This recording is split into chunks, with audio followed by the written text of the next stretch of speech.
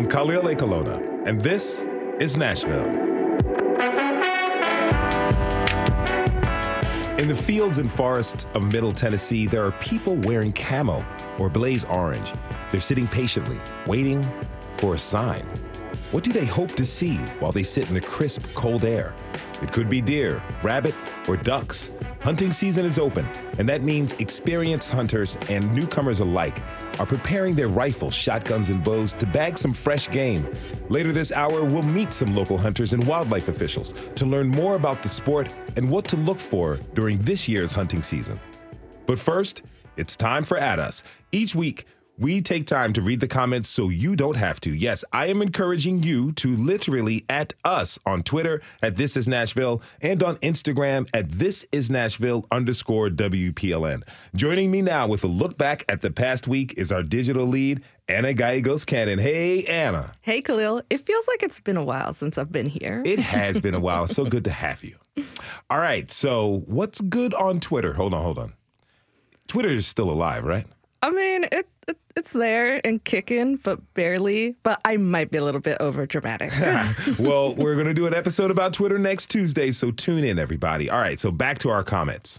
Right. So the Monday before last, we decided to prepare for flying over the weekend with an episode about the airport. Yes, and the famous B&A carpet. So during that show, we got several tweets from a listener named Ashley King, and he is not a fan of B&A. Okay, so not just the carpet, but the whole thing. The whole thing. Wow, okay. Ashley called the airport, quote, unwelcoming to average people. And for now, let's just say that there was some pretty serious complaints about diversity and inclusion.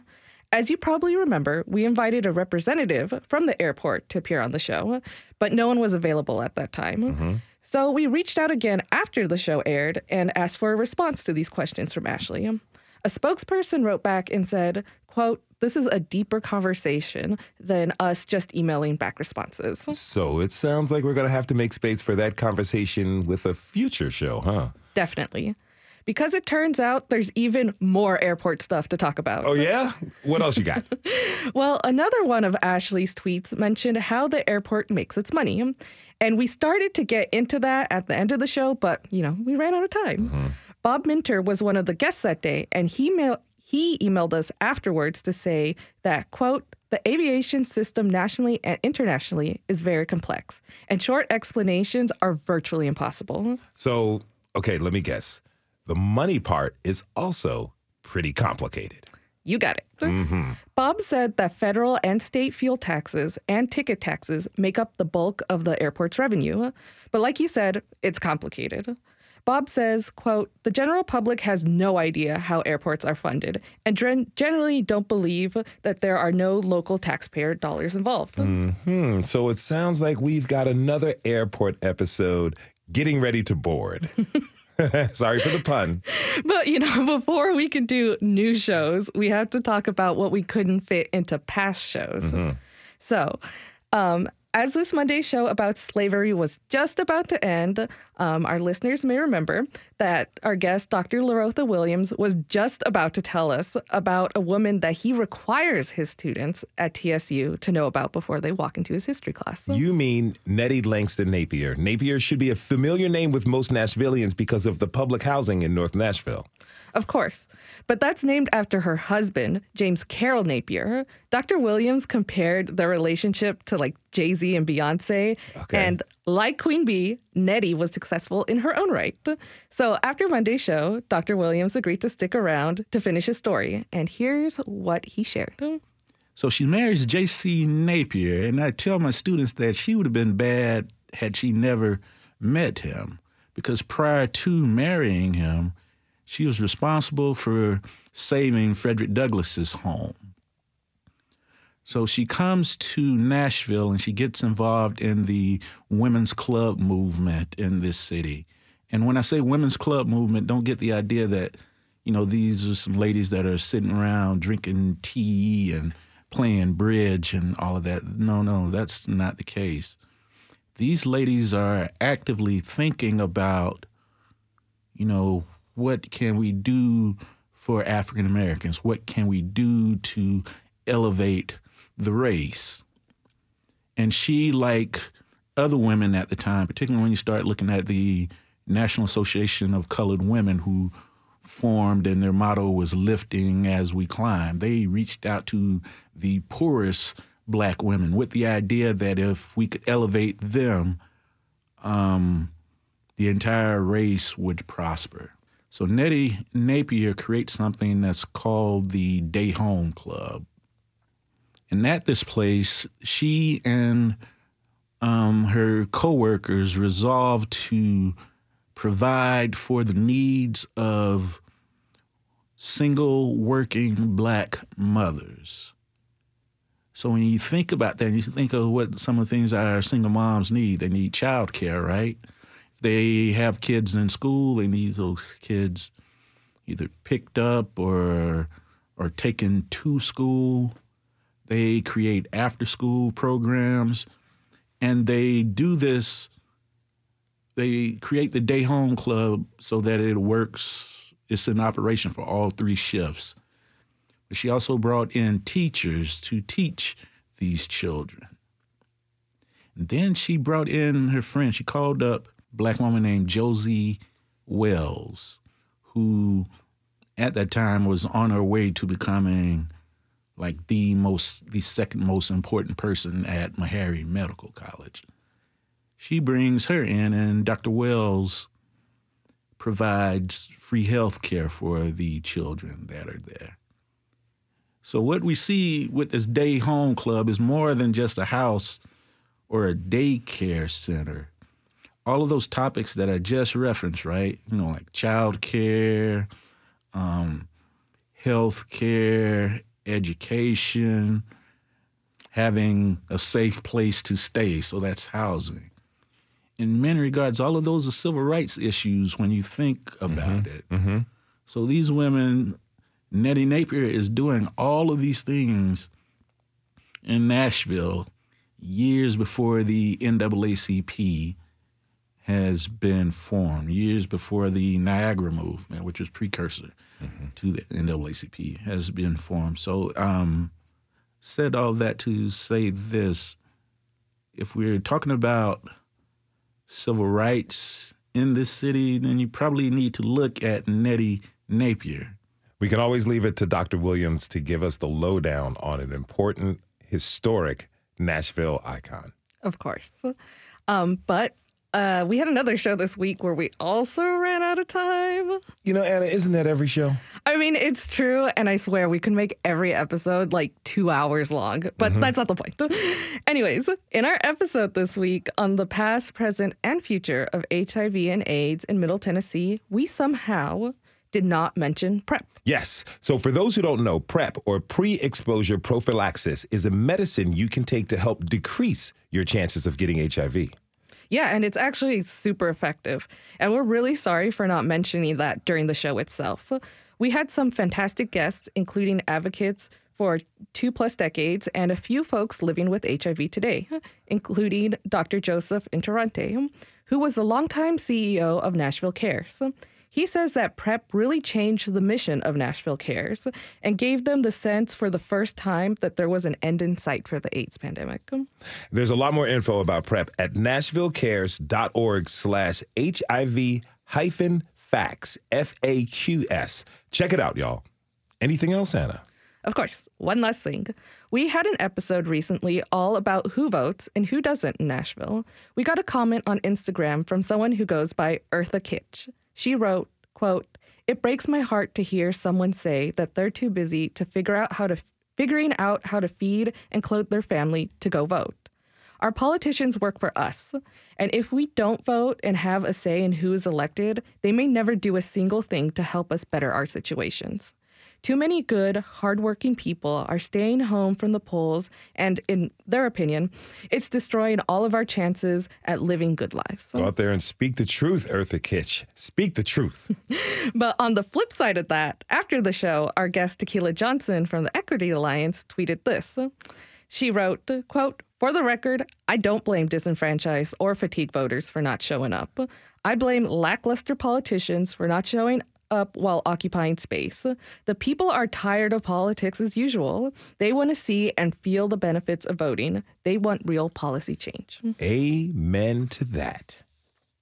Well, for those of you who feel disenfranchised or fatigued about voting, we still want to hear your perspective, of course, even when we're not in an election year. So, you can look out for that in upcoming episodes. And as always, you can write into us through our survey at thisisnashville.org. Thanks to our digital lead, Anna Gallegos-Cannon, for this roundup. Anna, we'll see you soon. Of course, and our listeners know where to find me online. Don't forget to add us on Twitter and Instagram, and let's keep the comments coming. We have to take a short break. When we come back, we'll talk with some local hunters. How did they get started? And what keeps them coming back? Are you a hunter? What's your choice of game? Tweet us at This Is Nashville. We'll be right back.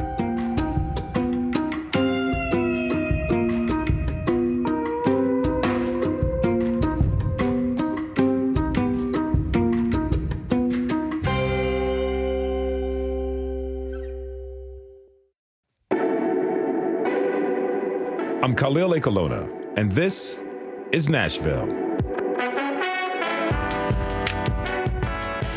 It's that time of year again. The leaves have fallen. There's a chill in the air. Folks are bundled up in their camouflage gear. That's right. It's the season for hunting. Our producer, Magnolia McKay, went out to the woods in Sumner County right after sunrise with a few local hunters to see what they could find.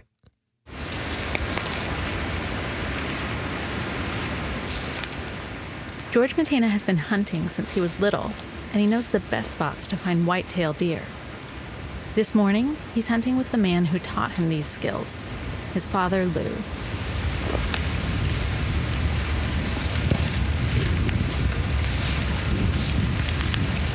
After walking for nearly a mile, George waves us into the woods. We hike downhill for almost 10 minutes. I can tell that we're getting closer because he steps as lightly as he can on the forest floor. Just go ahead and sit down. Finally, we reach our spot. It's an area on the hillside with fallen trees about halfway between the path above and the creek below. And now, we wait.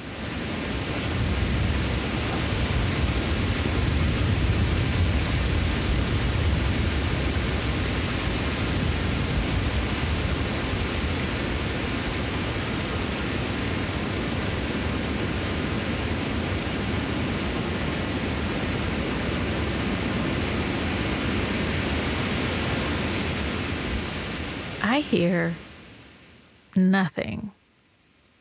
But George hears a lot in this silence. You're doing it for years. I can tell when they're walking because I can hear the pattern in the noise. A lot of times it just sounds like the leaves blowing in the trees, but after doing it for a long time, you kind of learn to pick up on those sounds, and even with it being a little wet, it's harder to pick up on, but you can still hear them moving around. Yeah.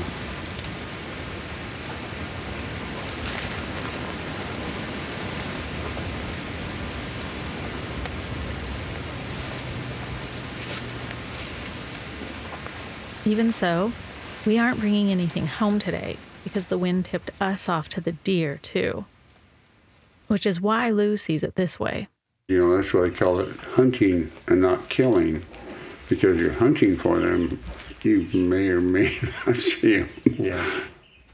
I suppose it goes that way sometimes. My next guest can relate. Ashley Chance is a hunter and the Southeast Program Coordinator for Artemis, a sports women's organization. And George Matina, as you just heard, is a longtime hunter. Ashley, George, thank you so much for being here. Welcome to This Is Nashville.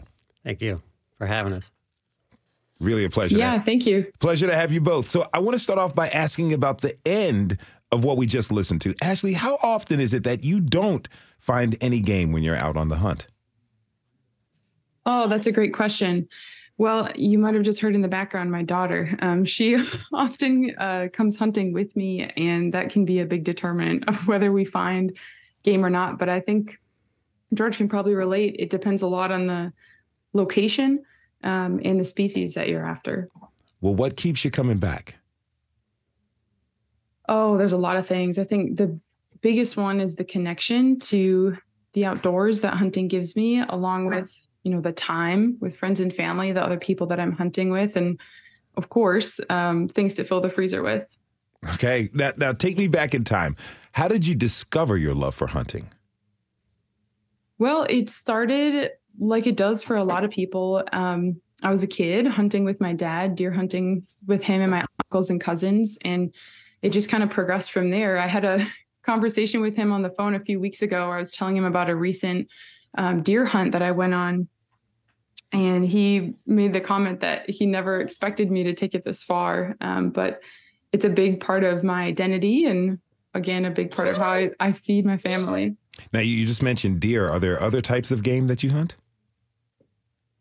Yeah, I try as much as possible to diversify myself as a hunter whenever I can. So I hunt everything from small game on the way up to deer. So earlier this week, I went rabbit hunting. I really enjoy waterfowl hunting, upland birds, even squirrels. That's cool. That's cool. Now, George, how about you? We just heard you tracking some white-tailed deer, but are there other types of hunting you enjoy? Yeah, I enjoy waterfowl. I don't do a whole lot of small game hunting, rabbits and squirrels, that kind of stuff. Here, I'm from Utah originally, and out there I would hunt a lot more rabbit than we do typically here, but I do really enjoy waterfowl hunting, and mainly here it's white-tailed deer. Now, waking up before dawn when it's cold out takes a lot of dedication. Tell me, what do you love about hunting? It's peaceful to me. You're out there in nature, and there's it's just you with your surroundings. Mm-hmm. You don't have the distraction of life. And a lot of just seeing the different animals that are out there. Where I'm at, there's a lot of coyotes, and we see bobcat occasionally. So it's just getting out in nature, and I enjoy being able to provide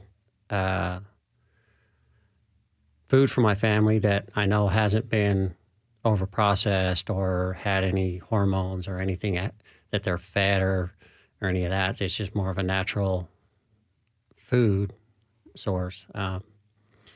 Plus, it gives you a sense of ability to provide for your family. Mm-hmm. Now, I'm sure the cell phone's not going off while you're out there hunting as well. No, it's usually turned off while I'm out there. Plus, I don't have service on my property, so it's not a big deal. There you go. Now, as we heard, you learned to hunt from your dad. Yeah. What was it like to go hunting when you were young out in Utah? When I was young, we were the sheepdog. Okay. So it's vastly different hunting Tennessee versus out west. Out west, you do a lot of spot and stalk. So you get out in the hills, you'll get up on a hilltop and just kind of sit up there with binoculars and try to see anything moving. Well, if it gets late in the day, normally deer and those animals are moving in the evenings and early in the morning. If you don't see anything, they would send us kids into the bottoms where they would bed down to scare them out. Okay. Okay, that was your job. Yeah. And so, it got us started at a very early age. And just, like I say, out there, a lot of hiking and being with family, because at that point, it was a whole family affair. Mm-hmm. You had aunts and uncles and, all the nieces and nephews, everybody would be out there. Now, what's the difference between hunting in Utah and hunting here in Tennessee? Hunting in Tennessee, so whitetail in general, you can patternize. Like they have a routine that they'll follow. So you pick out that pattern and you kind of watch them get out there and, and it's not something you just do when hunting season comes around. You gotta work for it. You watch them and you learn their patterns. Where out west, most of them, they will have a pattern, but if you disrupt it at all, they won't come back. They may be years before they come back to that area. So it's a lot more spot and stalk, where here you can, if you know their pattern, you can pick an area and just sit down and wait for them to come through. It may take a few days for them to come through that area, but eventually they're going to follow that pattern. Now, you mentioned something. You said you just can't do it during hunting season. So you mean to tell me that you are tracking the patterns of white-tailed deer throughout the entire year? Yeah. Wow, that is serious. Yeah. And I mean, it's the same with the mule deer and stuff we did out west. We would get out and scout and look for the best areas where you see the most movement, and look for those deer that are worth harvesting, because we're not just going to go out and shoot the first thing that comes in front of us. We're trying to, like, especially where I'm at here, it's broke up into small. Most places you're hunting private land. There's limited public land to hunt here versus out west. Out west, there's vast acreage of land that's all public land to hunt, where here you have these small pockets. And so it's finding those areas where you know you're going to be successful, but then you're not taking more than what's, what's needed in that area for conservation purposes. Now, Ashley, I'm curious, what do you use to hunt? Are you using a rifle, shotgun, bow and arrow? All of the above. Yeah, all of those things. Depending on the season, and like I said before, the species, I kind of switch between the three. And this year I actually was able to harvest a buck using a muzzleloader. So one more to add to the list. Can you describe for us novices what a muzzleloader is? Yeah. A muzzleloader is what soldiers shot in the Civil War. The muzzleloaders of today are modernized, of course, but functionally it's a type of rifle that the projectile isn't one single thing. So you have powder that you have to put in. It's kind of like a granulated little pressed into a disc. So you put that down the top of the barrel. And then you put the bullet itself in there, and then you have to put a charge in the back end of the barrel, and then you have to cock it, and then whenever you want to shoot, you can pull the trigger. And so all of that is to say that you generally only have one shot at whatever it is you're hunting, as opposed to a different type of firearm that maybe you could reload more quickly. So how does the use of only one shot change your approach to how you hunt? That's a good question. I mean, anytime I'm hunting something I like to think I only have one shot, regardless of the firearm that I'm using, right? Like, the goal is to make the best shot possible, the most ethical shot, the quickest, cleanest kill. So I guess for me, it doesn't change it very much. The other thing to note with muzzleloaders as compared to other rifles is that you have a shorter distance that you're able to shoot. So that is one consideration, is really just trying to get close enough to your target to be able to make the shot. Mm-hmm. If you're just tuning in, this is Nashville, and I'm your host, Khalil Ekulona. We're talking this hour about hunting season with avid hunters Ashley Chance and George Matina. So, I'm curious, what are some of the challenges to hunting? What makes it difficult to do, Ashley? Well, George mentioned one of them. It's that you really have to have a bead on what's going on in the place where you're going to hunt outside of the times you're just there hunting. So there's a lot that goes into it throughout the course of the year as far as preparation. I mean, I start shooting my bow in early summer, sometimes even earlier than that. And practicing with any firearm that you're going to use is always super important. And then learning about whatever it is that you're hunting and trying to either pattern them if they're an animal that can be patterned, or understand, like for waterfowl, their migration, thinking about what's going to bring them into the area, based on what's happening in states to the north, understanding the food that the animal you're hunting eats, and then being able to identify that on the landscape, and thinking about how it, is juxtaposed against cover or other things that they need. And then trying to think about how they're going to move between them and put yourself in the right situation. So the knowledge, the preparation, and depending on what you're doing, the physicality of it. I mean, George had talked about spot and stalk out west, out in Utah. That sounds a lot more physically demanding to me than riding a four-wheeler to a tree stand, which is, the way that a lot of folks deer hunt in the Southeast. So, but that's not to say that it can't be physically demanding here as well. So that's a lot of knowledge you all have to take in before you even think about putting on your gear and heading out in the morning, huh? Yeah. Yeah, absolutely. On the flip side, there are benefits to it. George, you mentioned some of the health benefits of the meat that you get from there. Really, tell me in more detail about that. So with deer meat, venison, it has a higher protein content than any other meat you can get, even more than fish. So if a lot of people are on that, high protein diet, which is, so it's a good source of protein, and it's a lot leaner than a lot of your meats. A lot,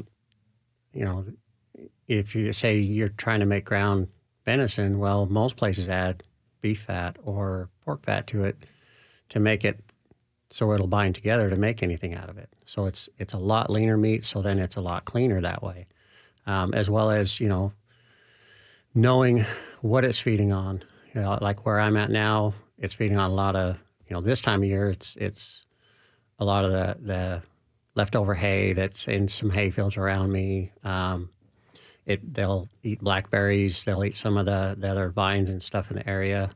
But early in the season, they'll be eating acorns, and even earlier than that, they'll be eating persimmons. So the food source that they're eating is a lot cleaner than processed hay and stuff that's being fertilized and that kind of stuff being introduced into the food that they're taking in. And so that, in my opinion, makes a lot cleaner source of food. You both have mentioned ethical hunting. Yes. And I want to hear from both of you. George, first, briefly, why is that so important to you? Because I don't want to, my wife is Native American, and so we try to be thankful for what they're providing for us. And part of that is respecting them as a creature, as a, another life. Mm-hmm. And you don't want them to suffer any more than necessary. So, knowing the animal that you're hunting and making sure that when you do take that shot, it's a clean kill so they're not suffering. And also that you're able to follow through with that shot and find them. I was taught you do everything possible to find an animal, even if it's a bad shot, which, there's no hunter that can say every animal he shot was a perfect shot. Mm-hmm. So you have to know how to track that animal afterwards and retrieve it. And I think that all kind of falls into the ethics of making sure that you're a respectful hunter, respectful to the land, respectful to the animal, to other people's property, and just, making sure that you're not just out there killing animals. Yeah. Ashley, what about you? Yeah, I am a meat eater. I eat meat, and it's important to me to be able to reckon with the fact that me eating meat means that a life ended. So I think, having that firsthand experience of, first of all, being able to get out there and see the animal in its home, living its life, doing what it would be doing, that's a huge privilege. And to see that it's not in a cage, it's not in poor conditions, hopefully, like a lot of domestic animals that are, consumed and that means a lot to me. So I would echo everything that George said about, respecting the animal by trying to make as clean of a kill as possible and being able to find them, understanding that as well. I think knowing that the animal had not even one bad day, hopefully just one bad moment or few moments, didn't have to get trucked off to a slaughterhouse or anything like that. That means a lot. Mm-hmm. Now, the Pew Charitable Trusts reported that the pandemic created a lot of new hunters across the country. And Ashley, you're working with Artemis, an organization of sportswomen. Have you seen an uptick in interest?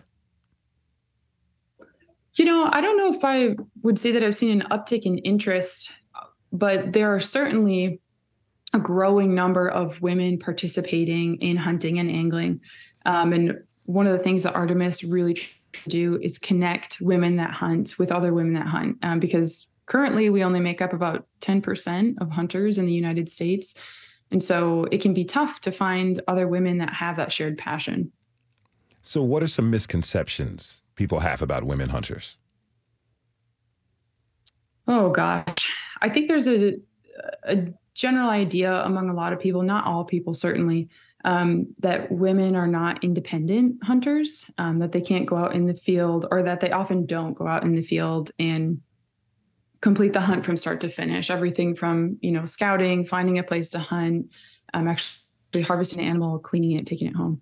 And that's just not true. I mean, certainly there are women out there that are at different points in their journey where they're still learning, just like there are men out there that are also at different points in their journey. But I know since starting this job, I have met so many women that are just, they're inspirational to me with how skilled and knowledgeable they are about hunting and angling. George, for anyone who's interested in picking up the sport, what do you want them to know? The first thing I would say is, it doesn't matter what weapon you choose to hunt with. Make sure you know the weapon and you're able to fire it safely and accurately, and be patient. It takes time to learn, a lot of the skills, and if you can find someone that has been hunting, because a lot of the skills like tracking, that's, anybody can get up in a tree stand and shoot a deer. Mm-hmm. But it's after that, as me and my dad will always say, that's when the real work starts. Tracking that animal down, getting to it, cleaning it, and we process our own deer.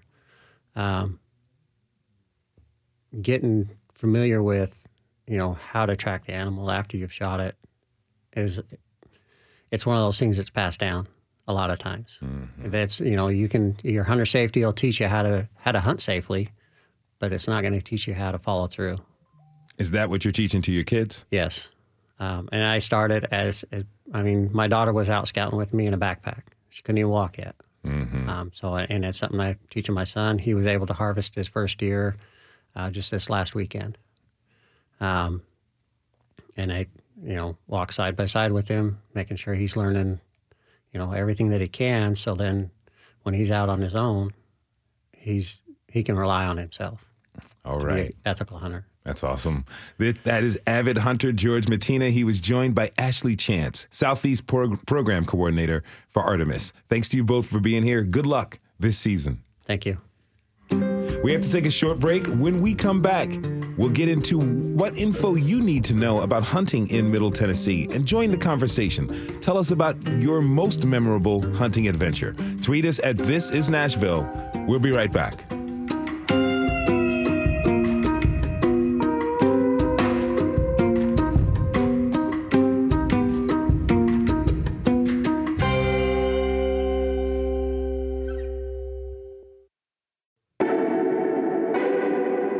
I'm Khalil Ekalona, and this is Nashville. Before the break, we heard from some hunters about how they fell in love with the sport, even if you come home empty-handed sometimes. Now it's time to learn how to hunt and what to keep in mind when you're out in the wild. My next guests can help us to understand the rules of the game. Sorry for the pun, everybody. Taylor Martin is the Associate Director of Programs for the Tennessee Wildlife Federation, and Barry Cross is the Region 2 Outreach and Communications Coordinator for the Tennessee Wildlife Resources Agency. Taylor, Barry, thank you so much for being here. Welcome to This Is Nashville. Thank you. Glad to be here. All right, so it's hunting season now, but what is in season? Barry, what are people currently allowed to hunt? Right now, deer season is underway, and so that's a big focus of the hunting public. But also, you've got squirrel. People can get out and hunt squirrel right now. So there's options for people, but deer is king, and people like to get out and try to chase a big deer, or accomplish something that they haven't done, or put meat on the table. So everybody does it for different reasons, but it's what's happening now. Aside from squirrel, what are some of the other small game people might be hunting? Well, right now you're looking at quail, rabbit. I think it all starts November 28th, I think. But what is today? Today's December 1st. December 1st. It's December 1st, so yeah, rabbit, quail. You've got those, and so there's options. Okay. I'm not going to front. I know very little about hunting. So I've got a simple question for you, Taylor. Why is hunting season now so late in the fall and winter? So that has a lot to do with biological reasons. Like the agency, they have a whole staff of wildlife biologists that kind of go into that. But this is a time of year that really gives people a good opportunity to harvest an animal, and it doesn't interfere with the animal's breeding cycle. Like right now for deer, for example, they're kind of coming off of their height of their breeding, so they would have just bred. But the reason we don't hunt deer in the spring is because they're raising their young. Okay. So, and that's really the case with most wildlife species, unless they're breeding all year round. The spring, summer is when they're raising, so it'd be pretty detrimental to hunt animals during that time. So there's no hunting of anything allowed in the springtime? I think there is a spring squirrel season. Well, spring squirrel, and then you got turkey season. Mm-hmm. Turkey season's year-round? Yeah, well, no, in the springtime. Okay. We do have a fall season on them in certain counties, but in the springtime, that's when turkey season generally comes around, and that's end of March through, well, this year it'll be 2 weeks later, but so mid-April through mid-May. So that's the turkey breeding season. That's when the gobblers are going to gobble, and they'll answer a call, and it's exciting. If you've never done that, if you've never hunted and you wanted to go hunting, okay, I would recommend you go on a turkey hunt. Okay. I'm looking forward to it. So let's say I do want to learn to hunt. What do I have to do to get started? Like, walk me through the process. Well, I mean, this is my recommendation. If you can find a class, TWF is a good source for that. We do some classes that give people the basics, but find a class, watch videos. But the biggest thing I would tell people is if you know somebody that's already doing it, talk to them. Likely you're going to end up on a hunt with that person.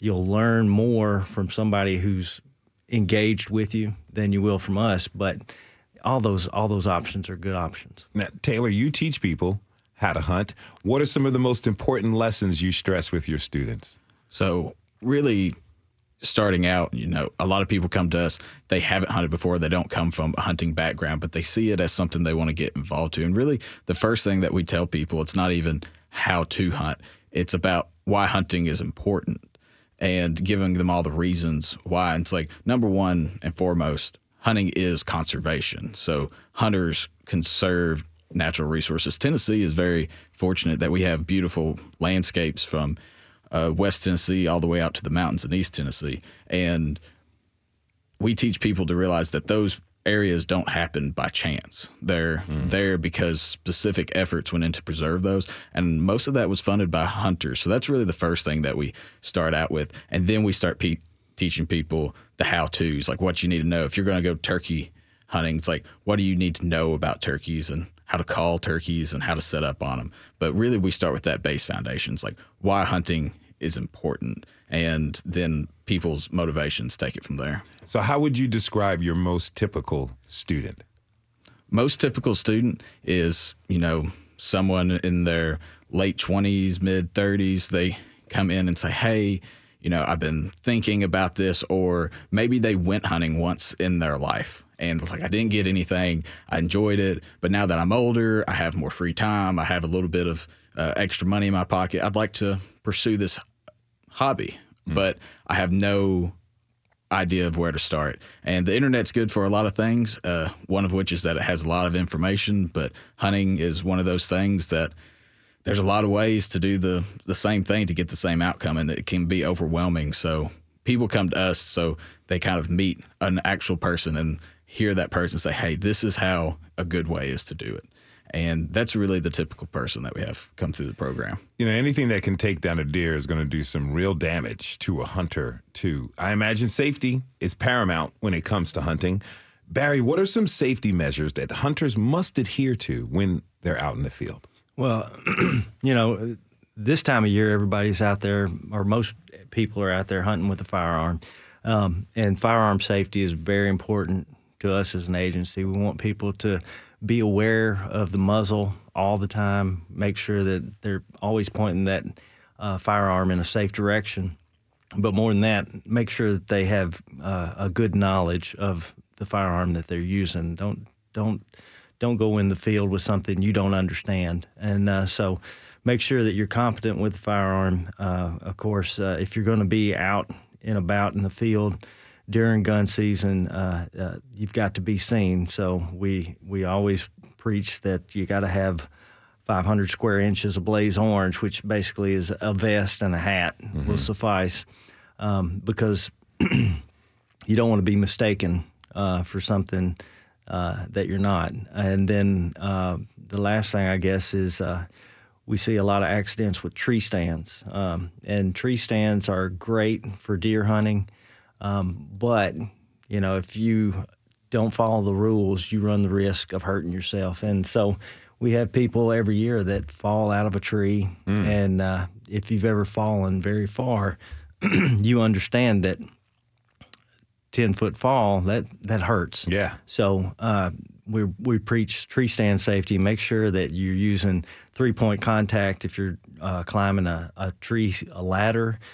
Or if you're climbing a tree and you've got your harness on, make sure you wrap that harness around the tree so that you're connected to the tree all the way from the top to the bottom. Most accidents happen when people are climbing up or climbing down, and we want people to be aware of those. Do you advise against using alcohol while people are hunting? Yeah, no, we don't encourage that at all. And you know, really, to get out into the woods, it's really a time for either sharing time with friends and family, or, you know, time to get out there and just reflect and enjoy the hunt, and maybe focus a little bit on something that you don't have to deal with during the week. You know, you got some alone time and you can just enjoy and unwind. Earlier in the show, our guests George and Ashley were talking about scouting their prey, I guess we would call it. What about laws against setting bait? Are people allowed to set bait, wear pheromones or something? The baiting is not allowed in Tennessee, and baiting, by definition, is putting out a food source in order to attract animals to harvest.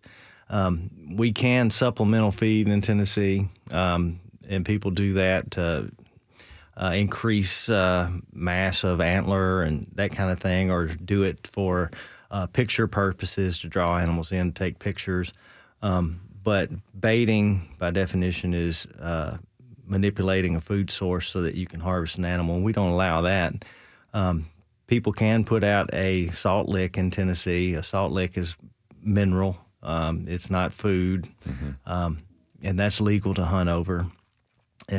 But yeah, no, we don't allow people to hunt over bait. Now, Taylor, you were talking about the conservation that efforts and how it benefits from people being avid hunters. Your organization, the Tennessee Wildlife Federation, you know, tell me two things. How important is conservation to you all? And also, what are you all doing to prevent the overharvesting of wildlife here in the state? So, number one, like conservation across the entire state. One of the main things that we look at is policy, because really that's one of the big threats to our wild places and stuff is, you know, maybe developments or things that may come in similarly, or legislation to help protect wildlife. There's a big one that's being deliberated right now. We're covering America's Wildlife Act. You know, those are things that we really like to support as the Tennessee Wildlife Federation, and also while being a voice for Tennessee's hunters. So on the idea of over hunting, that's where the agency comes in quite a bit with their biologists. And for deer, for example, if you harvest a deer in Tennessee, you have to tag it, which means you essentially log into the app and tell the agency, hey, I harvested this deer. This is where I did it. This is what it is, male, female, all the details about it. And the agency can see that and see and know exactly how many deer are being harvested across the state. And that's when they set their seasons and bag limits and like how many deer you're allowed to harvest. That's all goes into it to make sure we don't do that. The Tennessee Wildlife Federation, we were founded in 1946. And one of the main reasons we were founded was because there were no game rules and regulations. People market hunted, and people just went out and harvested anything they could whenever they got a chance. And we really saw a downward trend of a lot of our native species. My dad grew up in West Tennessee, and he'll tell you back in the 70s, if you saw a deer, it made front page news. Wow. They were just not prolific, and through agencies of the effort, the agency's efforts and other groups, deer were reintroduced, turkey were reintroduced. We have elk in East Tennessee again now, and that's all because of conservation efforts. Now, like I said before, I'm not really a hunter, but hypothetically, let's say I was able to harvest a white-tailed buck, one that weighed about 135 pounds. You know, what are the rules of the game, Barry? How am I supposed to harvest this animal? What am I supposed to do next? Once you've got an animal on the ground, you're going to have to take it to a processor unless you want to process it yourself. But the first thing that you're going to do from the agency perspective is tag that animal or check it in. And we have an app called TWRA on the go. You can check that animal in. Even if you don't have cell service, it'll go ahead and check it in when you do hit cell service. Or you can go to our website and go outdoorstennessee.com and check it in that way. That gives us a record, allows us to make sure that you've harvested the animal like you should have. But yeah, that's the first thing you should do. And really after that, it's how are you going to get that animal from the field to the table, and a processor is what you're going to be looking for. Now, there's a disease that's affecting deer. It's called chronic wasting disease. Right. Barry, can you tell us what that is and what it does to deer? In Tennessee, chronic wasting disease was found in 2018 over in West Tennessee in the counties of Fayette and Hardeman County. And chronic wasting disease is a spongiform type disease, so it basically is prions that are mutated proteins that build up in the body of the deer. And after a certain amount of time, these start concentrating in the brain area, and they'll start disorienting the animal, and eventually it will die. There is no cure for the disease. It's been on the landscape since the early 70s out west, and it's gradually moved this way. So when we found it here in Tennessee, we started working to make sure that we try and, number one, identify everywhere that we have it, but now we're trying to contain that. So when a county becomes positive for chronic wasting disease, or it becomes high risk, meaning positive was found close to its border, two things go into effect, which are feeding restrictions, which means you no longer can supplemental feed or have any feed out in the woods, and the second thing is transportation restrictions. And that's really important because we don't want people taking a positive CWD animal and taking it to a county that's not affected by the disease. What are some quick warning signs that a deer is infected? Taylor? A lot of the times, CWD, that's the downside of it, is that you can't visibly see it in a deer. Sometimes deer, if they're, I think one of the most common things people report is that the deer is not skittish of humans. It will get close and it's just acting weird. It is kind of unaware of its surroundings. But that's really the downside of it, is that you can't see by looking at the deer. And that's why the testing that the agency is doing and other groups is so important, because that's really the only way to know. Is there any chance, real quick, we have a couple seconds left, any chance that the disease can be transmitted to humans?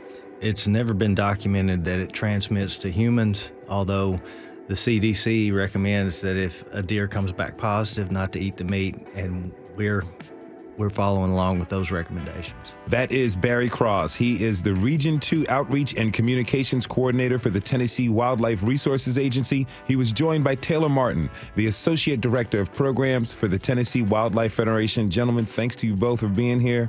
Thanks for teaching me a little something about hunting, and good luck to you out there. We want to thank everyone who tuned in this hour. Tomorrow, we're checking in on our city's performing arts. What's happening with theater, ballet, and the orchestra? Tune in. This is Nashville is a production of WPLN News and Nashville Public Radio. Listen back at thisisnashville.org or wherever you get your podcasts. Our producers are Steve Harouche, Rose Gilbert, and Magnolia McKay. Our digital lead is Anna Gallegos-Cannon. Michaela Elias is our technical director. Our executive producer is Andrea Tudhope. Shout out to our intern, Tori Hoover, and the masterminds behind our theme music, Laurent and Namir Blade. The conversation doesn't end here. Tweet us at This Is Nashville. Find us on Instagram and tell us what you want from our show by filling out our quick survey online. This is Nashville. I'm Khalil Ekalona. Looks like I'm going turkey hunting. We'll see you tomorrow, everybody, and be good to each other.